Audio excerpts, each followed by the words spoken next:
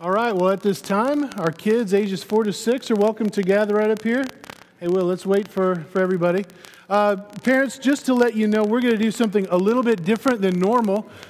We are going to have our kids come back into the service at the end for the baptism. And so Kyle is going to go and let the Mosiers know after that so that they'll come running back in. We'll give them time to do that. But we want them to be able to bear witness to this event as well. So we want to pray for our time together, pray for our kids. And so please bow your heads with me. Heavenly Father, we do thank you so much for this morning where we could gather here as your people to sit under your word and to rejoice in who you are and what you have done for us in Christ. And Lord, I pray that that would define us. That our faith in Christ would not be something that we think we can just sort of add on to round out the whole. That we would just kind of claim to be in His name but not live for His name. Lord, I pray that we would see truly the wonder and the gift and the beauty of Christ that we've been given. That we would behold the love that you've shown us in His death for our sin and His resurrection so that we might have new life. And even as it's pictured today in baptism, that we would rejoice that you are a God who saves, that you are a God who redeems, that you are a God who gives new life and who calls us to now live for you. Lord, I pray that we each would want that. I pray that for our kids, that they would see their need of Jesus and that they would fall in love with Him and desire to live their lives for Him. And for us as well, as we talk about baptism, to see just how great this sign is that we've been given, that we can be identified with Christ and with His people. It's in Jesus' name we pray. Amen. All right, thanks, guys. Well, if you would, please turn with me in your Bibles to Acts chapter 2. You can find it on page 910 in the Pew Bibles there. Now, you might be thinking to yourself, now, wait a minute, Chet. Just last week, we were in Acts chapter 5, and now we're in Acts chapter 2. That seems to be going a little bit backwards. Are we ever going to make it through this book? Well, yeah. Well, obviously, we get to celebrate the baptism of Clint Loom this morning, and there's perhaps no more fitting passage than one we've already covered in Acts chapter 2, verses 37 through 41. This is a wonderful passage to really talk about baptism. And so since it's familiar to us already, I just said, you know what, let's just stay here. Let's stay in the book of Acts. And also, if your memory is better than mine, then probably you would recall that when I preached through Acts chapter 2, verses 37 through 41, I didn't talk a whole lot about baptism, which is weird being a Baptist preacher and all, right? If you remember, I talked a lot more about the conviction of sin and repentance and faith and a commitment to walk in obedience to Christ, and that being evidence of the Word and the Spirit clearly at work in our lives. I said almost nothing about baptism, and the reason why I did that is because I knew this day was coming. You see, I was planning ahead. And so, like a good Baptist pastor who hasn't talked about baptism in a while, I thought this is a fine opportunity to do that very thing. You see, baptism is where the Word of God and the Spirit of God in bringing us to repentance and faith goes public. It's declared. We commend what God has done in us. Now, for some of us, that's a very familiar festivity, right? Maybe you've seen a lot of baptism. You've participated in one, hopefully. If not, you should come and talk to me afterwards. Hopefully you understand something of the purpose and significance of baptism, and maybe you've even had the opportunity to help baptize others. And so you're here and you're rejoicing with Clint as he responds in obedience by publicly professing his faith in Christ.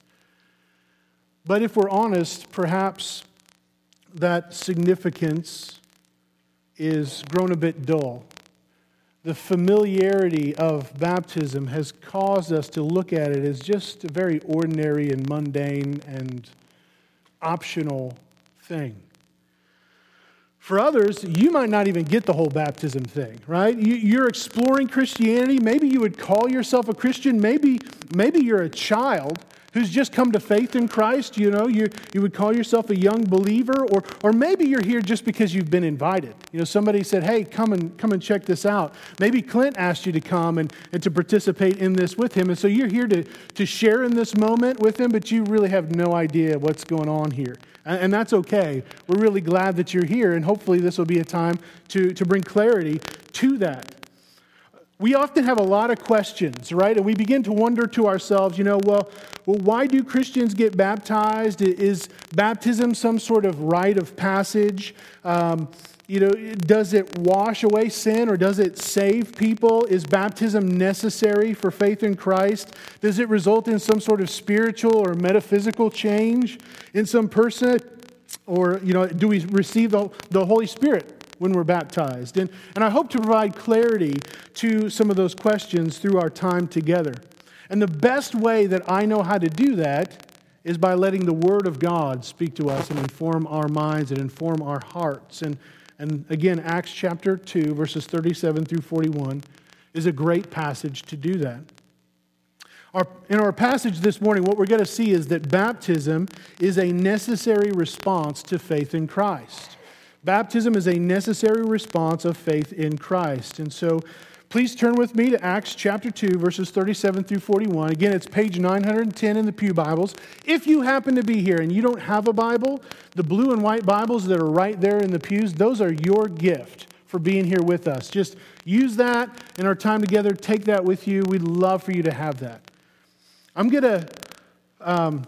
Even though I'm focusing in on Acts chapter 2, verses 37 through 41, I do want to give us a bit of context. So I'm going to begin reading in verse 22. So if you wouldn't mind following along with me, beginning in verse 22. It says, "Men of Israel, hear these words. Jesus of Nazareth, a man attested to you by God with mighty works and wonders and signs that God did through him in your midst, as you yourselves know. This Jesus, delivered up according to the definite plan and foreknowledge of God, you crucified and killed by the hands of lawless men. God raised him up, loosing the pangs of death, because it was not possible for him to be held by it. For David says concerning him, I saw the Lord always before me. For he is at my right hand, that I might not be shaken. Therefore my heart was glad, and my tongue rejoiced, and my flesh also will dwell in hope. For you will not abandon my soul to Hades, or let your Holy One see corruption. You have made known to me the paths of life, and you will make me full of gladness with your presence. Brothers, I may say to you with confidence about the patriarch David, that he both died and was buried, and his tomb is with us to this day. Being therefore a prophet, and knowing that God had sworn with an oath to him that he would set one of his descendants on his throne, he foresaw and spoke about the resurrection of the Christ, that he was not abandoned to Hades, nor did his flesh see corruption. This Jesus God raised up, and of that we are all witnesses. Being therefore exalted to the right hand of God, and having received from the Father the promise of the Holy Spirit, he has poured out this that you yourselves are seeing and hearing. For David did not ascend into the heavens, but he himself says, the Lord said to my Lord, sit at my right hand until I make your enemies your footstool. Let all the house of Israel therefore know for certain that God has made him both Lord and Christ, this Jesus whom you crucified. Now when they heard this, they were cut to the heart. And they said to Peter and the rest of the apostles, brothers, what shall we do? And Peter said to them, repent and be baptized, every one of you, in the name of Jesus Christ, for the forgiveness of your sins, and you will receive the gift of the Holy Spirit. For the promise is for you and for your children, and for all who are far off, everyone whom the Lord our God calls to himself. And with many other words he bore witness and continued to exhort them, saying, save yourself from this crooked generation. So those who received his word were baptized, and there were added that day about 3,000 souls. Now in verses 37 through 41, we're going to learn three truths about the nature of baptism. And the first truth is that baptism is a confession of the heart to the Word of God. You see, Christians are to receive baptism because their hearts have been changed by God, by the good news of Jesus Christ. They want to confess that faith then, both to God and to the world. This is where faith goes public. They want to go on record that they are followers of Jesus Christ. In our context, Peter, this apostle, this one who has been commissioned by Jesus himself to start the church, preached this sermon. And that's really important for me to draw out, right? Peter preached. That's why I get up and I'm doing this very thing. That's why you are gathered here listening to this, right? And in this sermon, part of which I read in verses 22 through 36, Peter starts telling the crowd that this one true and living God, the God who had created all things and planned from the very beginning, from before the foundation of the world, that at the appointed time he would send forth his Son, born of a woman, to live a perfect life. Life that you and I couldn't even dream of living, so that he might give up that life by dying on a cross for sin. Right? And he foretold that long in advance. That's what Peter's drawing our attention to. Look, David said as much on a number of occasions. So God told us ahead of time that this was going to be the case. God also proved this Jesus, that his divine nature, through the signs and wonders and mighty works that he performed. He lived this life of perfect obedience to God, and he gave up that life by dying on a cross for sin. You see, Jesus had to die because all people have rebelled against God. All people have rejected him and his authority. All people have tried to live their lives without him as if this is my world and I'm God, that I don't need anyone or anything else. And because God is good, because he's righteous, because he's holy, because he's just, because he's loving even, God must punish sin. This is why Jesus had to come and live that perfect life. A life that he gave up to pay the penalty that sin deserves. These people who heard Peter speak knew that they were sinners. They knew that they needed God to save them. And God had promised to send this Messiah, this Christ, to deliver them. But they didn't understand how that would happen. And so though they were looking for the Christ to come, they didn't know what that meant. They didn't see it was in Jesus until after his resurrection from the dead. And so Peter tells them in verse 36, "Know this for certain. This Jesus is both Lord and Christ, whom you crucified." And not only that, but Peter also tells them of how he witnessed that Jesus had risen from the grave, that it was not possible for death to hold him because he paid the penalty that death deserved. He satisfied God's wrath for sin. His resurrection proved without a doubt then that he is indeed both Lord and Christ. And in verse 40, it says, "And with many other words," again, as a preacher, I love that. "With many other words, he bore witness and continued to exhort them. He appealed to them. He urged them, saying, 'Save yourself from this crooked generation.'" And so, friends, at its most basic level, the gospel, the good news of Jesus Christ, is that the one and only God, who is holy, made us in his image to know him, to love him, and to be loved by him. But we sinned against God. We cut ourselves off from God in trying to live our lives without him. And yet, in his great love for us, God became a man, Jesus. He lived a perfect life. He died on the cross, thus fulfilling the law himself and taking upon himself the punishment that is due for our sin. And he offers this to anyone who would ever turn from their sin and believe in the Lord Jesus. He rose again from the dead, showing that God accepted his sacrifice and that God's wrath against sin has been exhausted. His resurrection then proved that he is indeed both Lord and Christ, and he now calls us by his own authority and by his great love to repent of our sin and to trust in Christ alone for our forgiveness. And if we repent of our sins and we trust in Christ, then we are born again into a new life, an eternal life with God forever. Now, this is the flyby of Peter's message to them on that day. But now what I want us to do is really begin to drill down on and focus on what the crowd did in response to that message. In verse 37, we see that now when they heard this, they were cut to the heart and said to Peter and the rest of the apostles, "Brothers, what shall we do?" It says that they were cut to the heart. They were deeply grieved. There was this real remorse and sorrow at what they had just heard. They felt convicted about their sin. They were conscience-stricken because they know that though they had not physically killed Jesus, they understood that because they were sinners who had rebelled against God, and though they had lived in the midst of this crooked and perverse generation, that they too needed to be saved. And you and I are the same way. None of us is any better off than any of them. We have all rebelled against God. We have all tried to live our lives without Him, as if this is my world and I am God. We have all gladly placed ourselves under God's just and holy wrath. We've all then participated in the death of Christ. And so we all need to be saved. And so in sorrow and in desperation, they ask, "Brothers, what shall we do?" And this is what Peter says to them in verse 38. "Repent and be baptized, every one of you, in the name of Jesus Christ, for the forgiveness of your sins, and you will receive the gift of the Holy Spirit." It says you must repent. It's a strange word to us, but what that means is that we turn away from our sin. We turn away from trying to live our lives for ourselves on our own terms, trying to live our lives without God, trying to stop being Lord over our own lives and to turn to God. You see, the other side of the repentance coin is faith, to believe in the Lord Jesus.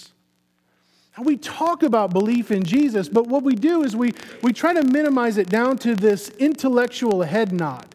Like, I agree intellectually, I give assent intellectually to Jesus being the Lord and Savior. But it doesn't really transform us. It's the belief like we believe that Pluto is cold and it exists even though we can't see it or take its temperature, but Pluto has no bearing upon our lives. To believe in Jesus, obviously, yes, it means to intellectually affirm who He is and what He has done, but it also means that you follow Him, not your own way. You only believe as much as you do. You see, we've gotten in this real bad habit of thinking that we can somehow separate faith and obedience. And like, maybe if I just obey, I don't have to really believe with all my heart and all my soul and all my mind and all my strength, and God will attribute that as righteous to me. Or we can go the other extreme where we say, as long as I believe, as long as I say that I believe, it doesn't matter then how I live. But we're never to separate the two of those. God promises that all who truly repent of their sin and follow after Christ will be forgiven. They will receive the Holy Spirit. But yet this is a process. This is something that we do, that we give ourselves to. Now I know that verse 38 appears to say that if you repent and you are baptized, then you are forgiven and you receive the Holy Spirit. But friends, let me ask you this. What is baptism but an act of obedience? An act of faith. It's like I just said, you can't separate out faith from obedience, obedience from faith. You see, baptism is both a prayer and a promise, right? This is important for us to get, right? As a prayer, it gives voice to our faith's plea, Lord Jesus, save me. What we're doing in baptism by identifying ourselves with Christ's death and resurrection is that a believer publicly claims faith in Christ as his or her Lord and Savior, and he's asking God to make good on the promise that He made to save. And so baptism, in one sense, is a prayer of faith, but it's also a promise. You see, in baptism, we publicly pledge submission to follow Christ as Lord. That He is Lord of our lives. It's an oath of allegiance to follow King Jesus. You can't receive Jesus as your Savior without revering and loving and living for Him as your Lord. And so baptism then is a willful physical response of the heart to the Word of God, done with all our heart, all our soul, all our mind, all our strength. It's done out of love. And baptism, this act of faith, this act of obedience, is done for forgiveness, not so that we can be forgiven. Like that's the intended goal, that's the purpose, that's the result, but on the basis of the fact that we have been forgiven and have received the Holy Spirit. Right? Because you're trusting from the heart that Jesus' prior sacrifice for sin has already resulted in your forgiveness. And so you're baptized because you have been forgiven and because you have received the Holy Spirit. And Scripture is clear on this in many, many other places. Even in the book of Acts. If we were to just continue to look at Acts chapter 8, or Acts chapter 9, or Acts chapter 10, or Acts chapter 11, looking at the Ethiopian eunuch, looking at Saul, looking at Cornelius, what we see there is that there was repentance and faith. They had received the Holy Spirit before they were ever baptized. But even here in this passage, let's not forget the fact that the Holy Spirit was the one who was making all the noise in verses 1 through 4 that led up to this whole sermon, right? He's also the one who is filling Peter to preach this message, and he was the one who enabled the 3,000 to hear and to respond to God's call from verse 39, that everyone whom the Lord God calls to Himself. And so those who believed in verse 41 heard the word and were baptized. And so baptism is an outward demonstration of one's faith in Jesus. This is why we say that baptism is an outward sign of inward faith. And so, does baptism wash away your sin? No. Does baptism save you? No. Is the Holy Spirit then given through baptism? No. But repentance, faith, confession, baptism, receiving the Holy Spirit are so closely connected throughout the New Testament that they should go together. That those who have repented and believed, because they have received the forgiveness of sin and the promise of the Holy Spirit, should be baptized. A command that should be as quickly obeyed as the other commands to repent and believe. Let's not forget, baptism right here, be baptized, it's a command. Just like repent is a command. All right? So confirmation is not given in the Bible simply because someone repents or someone claims to have faith. Confirmation is given only if they have repented, believed, confessed, baptized, and received the Holy Spirit. And that's exactly what we see happen in verse 41. Those who received His word, they believed, were baptized, and there were added that day 3,000 souls. They confirmed that they had received the word of God by being baptized. And so baptism is an outward response to the Word of God changing our hearts. So what does that mean for us? It means that we repent and believe, and if you have not yet been baptized based upon your profession of faith, then to be baptized. They should and they need to all go together. So baptism is a confession of the heart to the Word of God. Second, baptism is a sign of our identification with Christ. Right? Having received God's word through Peter's sermon, the people asked the question, what should we do? And there's this necessary response. They actually have to do something, right? In verse 38, repent and be baptized, every one of you, in the name of Jesus Christ. And again, here, repent is a command and be baptized is a command. Just like in the Great Commission, Matthew 28, verses 18 through 20, we make disciples, and the very first thing in that whole process is baptizing them in the name of the Father, the Son, and the Holy Spirit. So this is like the first thing to do on the disciple of Jesus Christ to-do list, right? Pray, check. Read my Bible? Check. Get baptized? Check. Join the church? Check.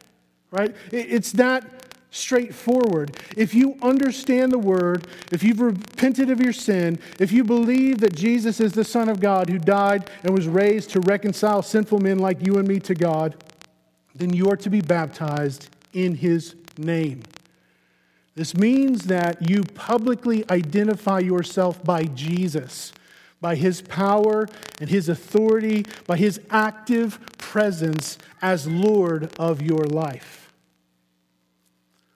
Now, we often don't treat this with nearly enough weight. Baptism is kind of like our team jersey. See, God calls you to be a part of His team, not some kind of fair weather fan. Somebody just kind of puts on the jersey on occasion, sits on the sidelines, kind of cheers them on when they're doing well, or when it happens to be convenient for you. And nor are you to be someone who says that they're part of the team, but you never dress out. Well, you guys remember Rudy, the movie Rudy? Rudy, right? Rudy had to get in the game for at least one play to actually officially go down on Notre Dame's books, right? He had to, it's not enough just even to dress out, had to get in the game for at least one play. And so can we really say that we're on Christ's team if we never show up or we never dress out? But even that's a really poor analogy. Because even with a team uniform, you still identify yourself with your own name. That's not the way a Christian taking on the name of Christ is to treat it. Jesus is not just something or someone that you add to your life. He's not part of your life. He's the whole thing. You see, a better analogy, better illustration would be like that of a marriage between a man and a woman. That when she covenants herself to him, she takes on his name. She's no longer identified by her maiden name, but by her married name. She now changes the way that she even signs her name.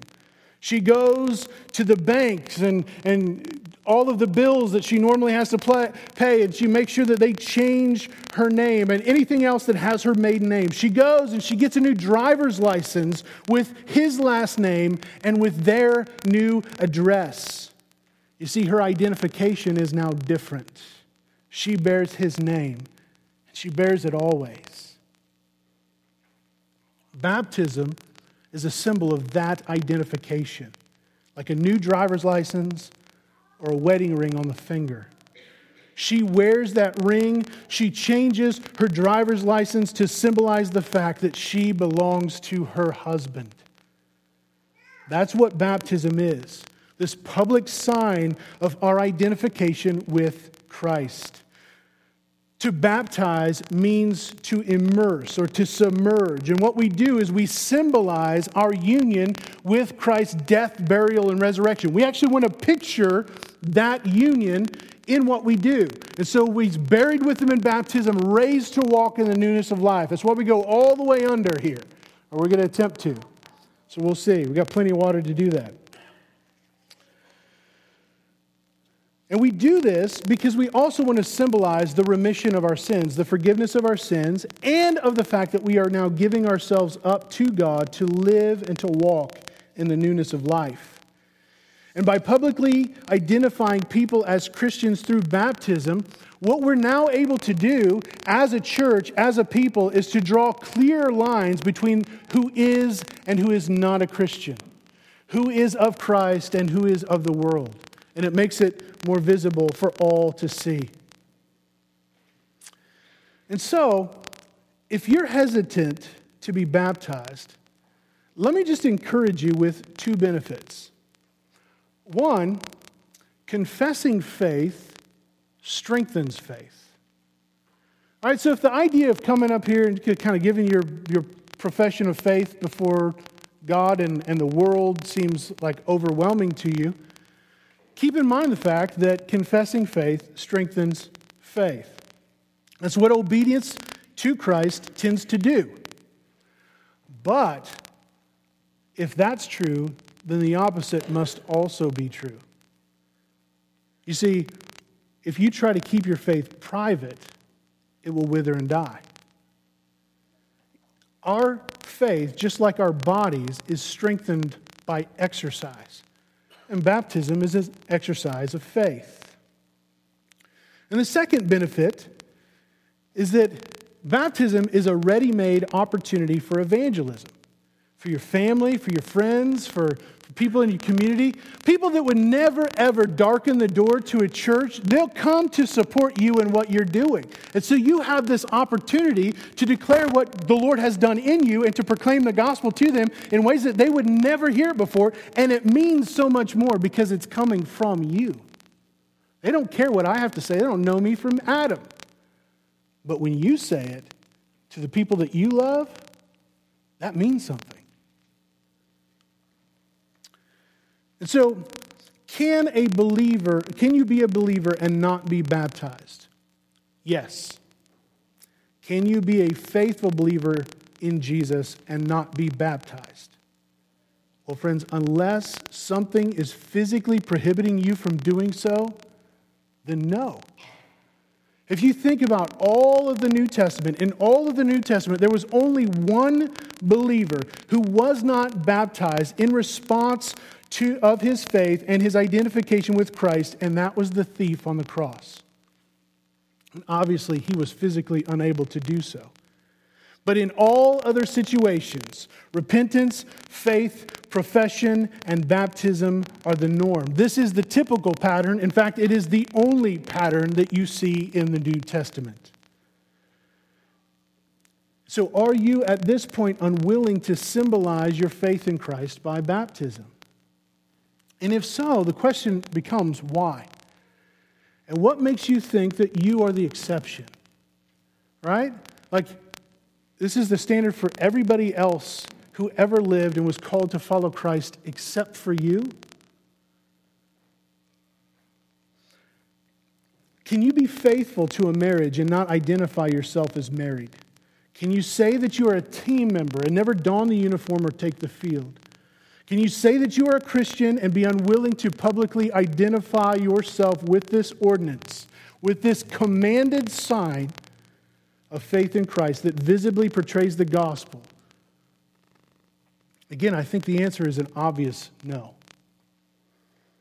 Teammates identify themselves by their team name. Those who love make their love known. And so baptism is for all people who the Lord God has called to himself. If the Lord has called you, you are to be baptized. Verse 39 says, "For the promise is for you and for your children and for all who are far off, everyone whom the Lord our God calls to himself." And so get this, like if you happen to be from somewhere else, right? Christianity is not a Western thing. Baptism is not a Baptist thing. Peter doesn't say, it says that it doesn't really matter who you are. If you're Jew, if you're Asian, if you're Egyptian, if you're Arab, if you're American, everyone whom the Lord God of the universe calls to himself is to respond by repenting of your sin, believing in, and identifying yourself publicly with Jesus, and confirming that repentance and faith through the sign of baptism. Now, at this point, our infant baptizing friends would look at this passage and they'll say, look, you see there it says that this promise is for you and for your children and for all who are far off. And they would say that, that supports the belief that baptism is simply a sign of the covenant, a sign of the promise that God made, this covenant of grace to Abraham and to others who followed all of God's people. So it should be available then to the children of believers and not just for those who have professed faith in Christ. Now, my first question to them would be, well then why do you stop with your infant children? Why not include adult children or those who are far off? Because this passage would include them as well. Right? So if you're not going to baptize your unbelieving adult children, or if you're not willing to baptize those who are far off who do not follow Christ, then why would you baptize your unbelieving infants? You see, it applies the sign that represents our union with Christ to those who are not united with Christ. What it does is it divorces the sign from the reality. It's not the same sign that we see in the Old Testament. It's a new sign. It's a sign of our covenant union with Christ. And so why would you take that and apply it to somebody who is not united to Christ? Baptism is not for those who were born of Christian parents, but for those who have been born again. You see, the Old Testament covenant sign was circumcision, and circumcision operated through family descent, right? So in that case, my sons would need to be circumcised, and their sons, and their sons, and their sons, and their sons, and on it goes, because it works through family descent.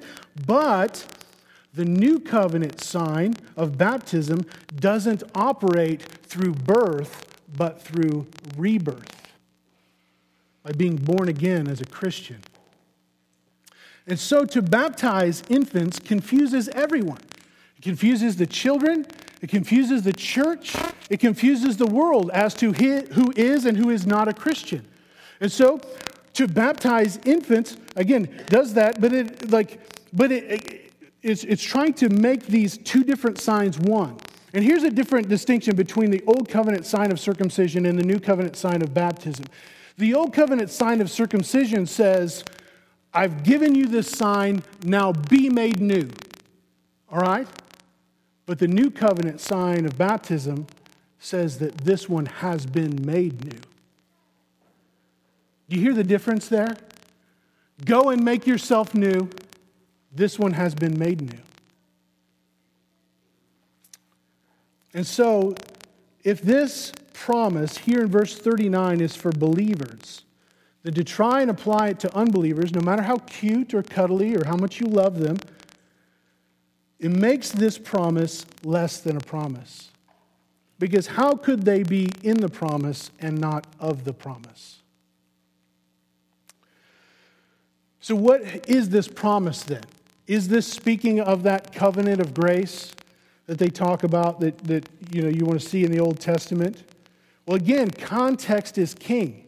What does Peter mean when Peter says this promise? Well, this promise is to repent and believe, and you will receive the gift of the Holy Spirit. That's the promise. The Holy Spirit that was called the promise in chapter 1, verse 4, and again in chapter 1, verse 8, and in Luke chapter 24, verse 49. Remember, Luke was the author of Acts. And so we can look back at Luke 24 and also see what he's talking about here.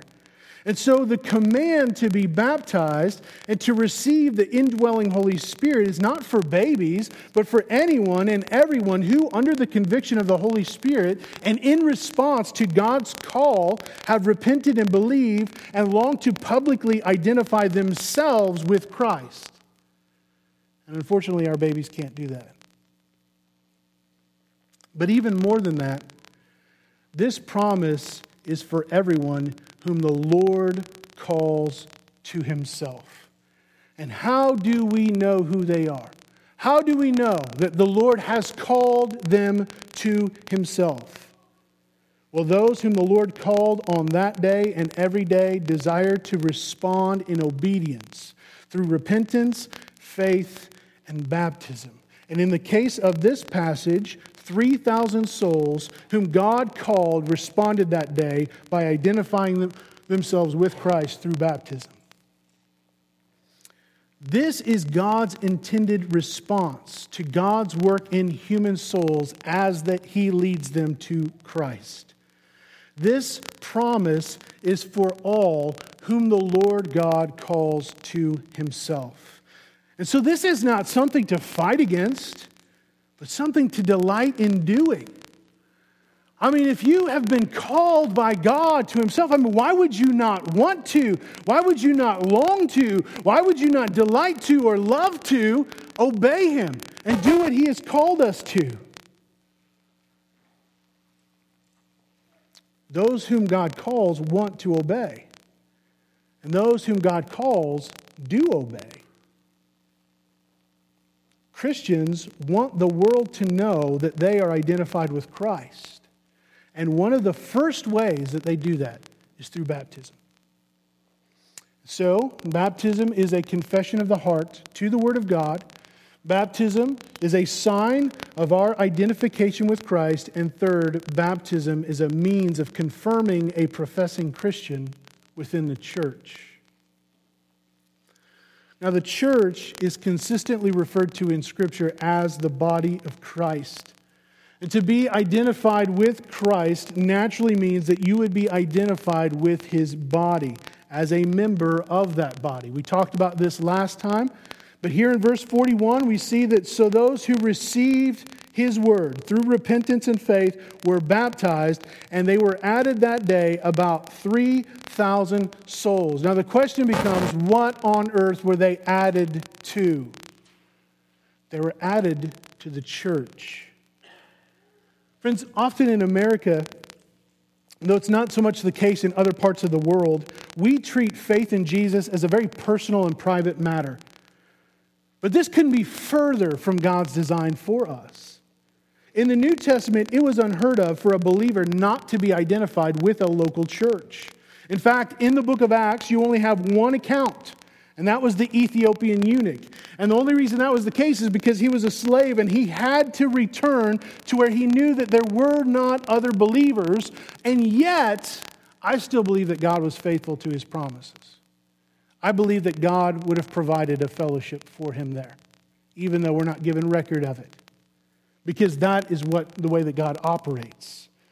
Everyone else who came to faith in Christ was added to a local church. Now you might ask yourself, well, could this just mean that they were added to the total number of conversions, or they were added to a baptism roll and not to a church? Well, again, the following verses are going to contradict that very idea.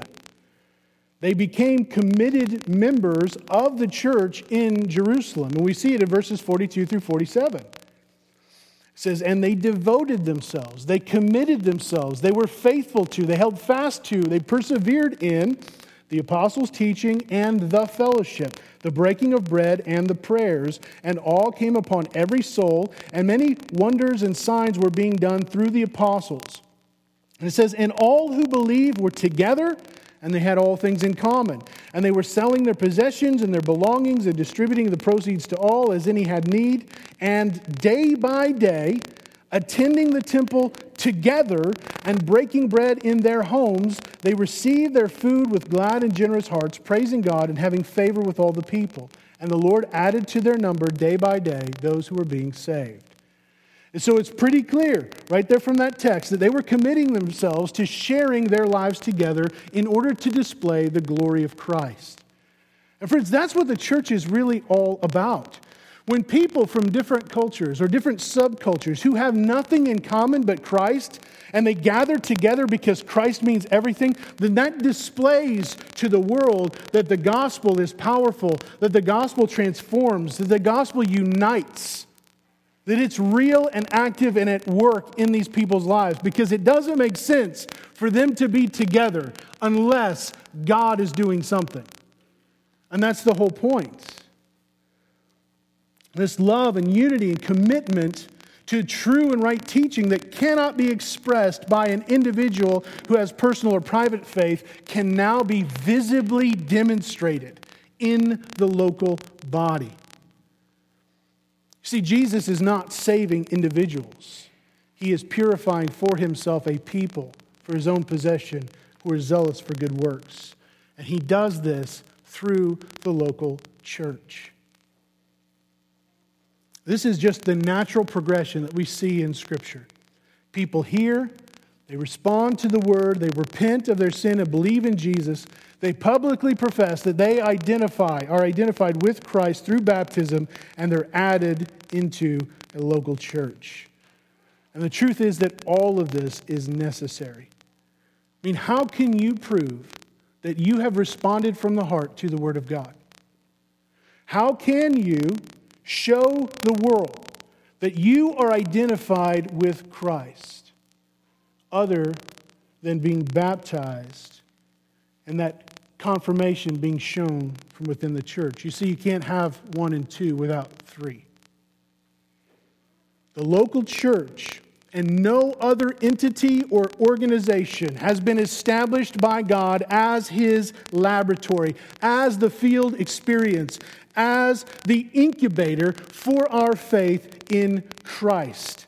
And it is there to show the world who is and who is not a Christian. And even more than that, than baptism, that church membership proves the reality that this is not some momentary decision. This is not some whim or just emotional experience that so now you went and you kind of did this thing, but it has no bearing on your life. But church membership is how we demonstrate our love for each other as we participate together in the glory of Christ, in the mission of Christ, to prove that the gospel is this life-transforming message. Baptism is a means of entrance into membership of a local church. Baptism is like the front door that we're all meant to walk through to enter into the house of God so that we can live together and share the family meal of the Lord's Supper together as one household of faith. And so it's important in confirming whether or not somebody is truly a Christian, and you confirm them by bringing them into a local body. Now, so far, I've sought to answer the question, what is baptism? Who should be baptized? Why should I be baptized? But before we go, I need to answer one more question. Why baptize? You see, baptism is not an individual act. There are two parties involved. There's the one who desires to be baptized, and there's the church, because they're added to the church. And in baptism, both are declaring, both parties are affirming, both parties are saying something to each other and to the world. You see, baptism is an act of the church. What we're about to participate in, Clint is not the only one participating in. Or Clint and myself are not the only ones participating in it. We, Redeemer Church, are doing something here. As he is about to profess his faith in Christ and his desire to be identified with Christ and with his body, we, Redeemer Church, are affirming that profession. Now, in this wonderful little book, Understanding Baptism by Bobby Jameson, a book that we are going to be using here at Redeemer for a long, long time. Nice, short, easy little read, but very dense in explaining baptism at an easy read level. It defines baptism as a church's act of affirming and portraying a believer's union with Christ by immersing him or her in water, and a believer's act of publicly committing him or herself to Christ and his people, thereby uniting a believer to the church and marking him or her off from the world. Did you hear that? Let me just read it one more time.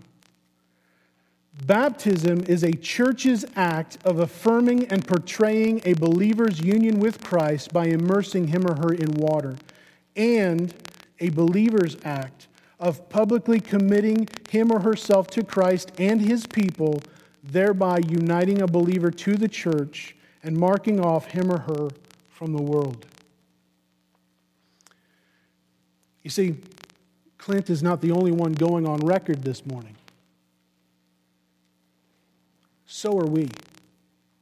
We, the church, who have been given the keys to the kingdom of heaven, according to Matthew 16, verse 19, are going on record that we believe Clint's profession to be true.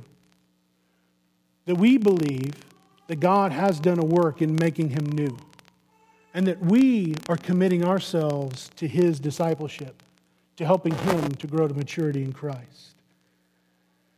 And we portray it through the symbol of immersion within this church by baptizing him, by adding him to this number, to this church. So you see this act and what we're doing as Clint and myself signing the membership covenant. That's what it's meant to do. It serves as a visible public seal to an invisible spiritual reality that we are now united in Christ, members one to another. In baptism, he is making a promise to us, and we are making a promise to him. And so, members of Redeemer, you are active in this baptism as well. Just because you don't get to enter into that really cold water right there, it doesn't mean that you're not actively involved. And you're active more than just celebrating and rejoicing for what Clint has done, but what we are professing to do as a body. Friends, it is a joy for us to be able to participate with one another and with Clint in this sacred ordinance of Christ. And so, friends, I hope you can now see why baptism is a necessary response of faith in Christ. Why it's so significant for both the church and for the one being baptized. Christians receive baptism because baptism is a confession of the heart to the Word of God. Christians are baptized because baptism is a sign of our identification with Christ and with His body. And because baptism is a means of confirming professing Christians within the church. And so I pray that each one of us would be cut to the heart. That we would feel convicted, that we would be motivated and encouraged and built up together in following Christ and identifying ourselves with Him.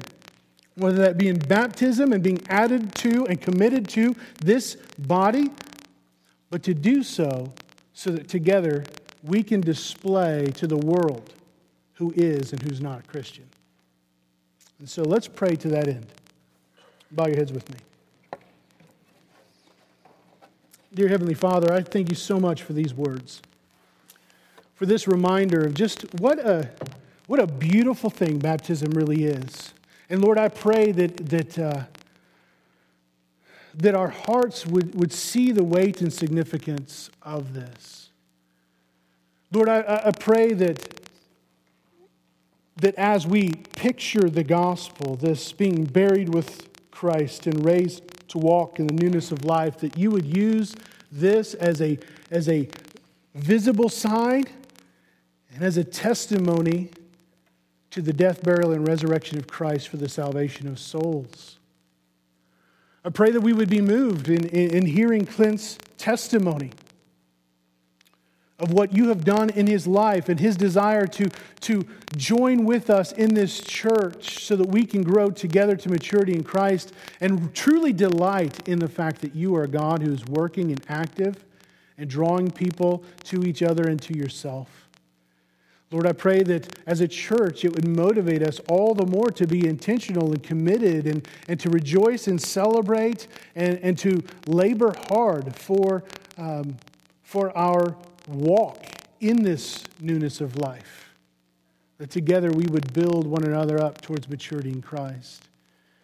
And Lord, if there are those who are here who have not believed, or maybe they've just been slow to obey you, that their desire would be to see, to taste the goodness of Christ and your wonderful purposes for us, and that they would desire to respond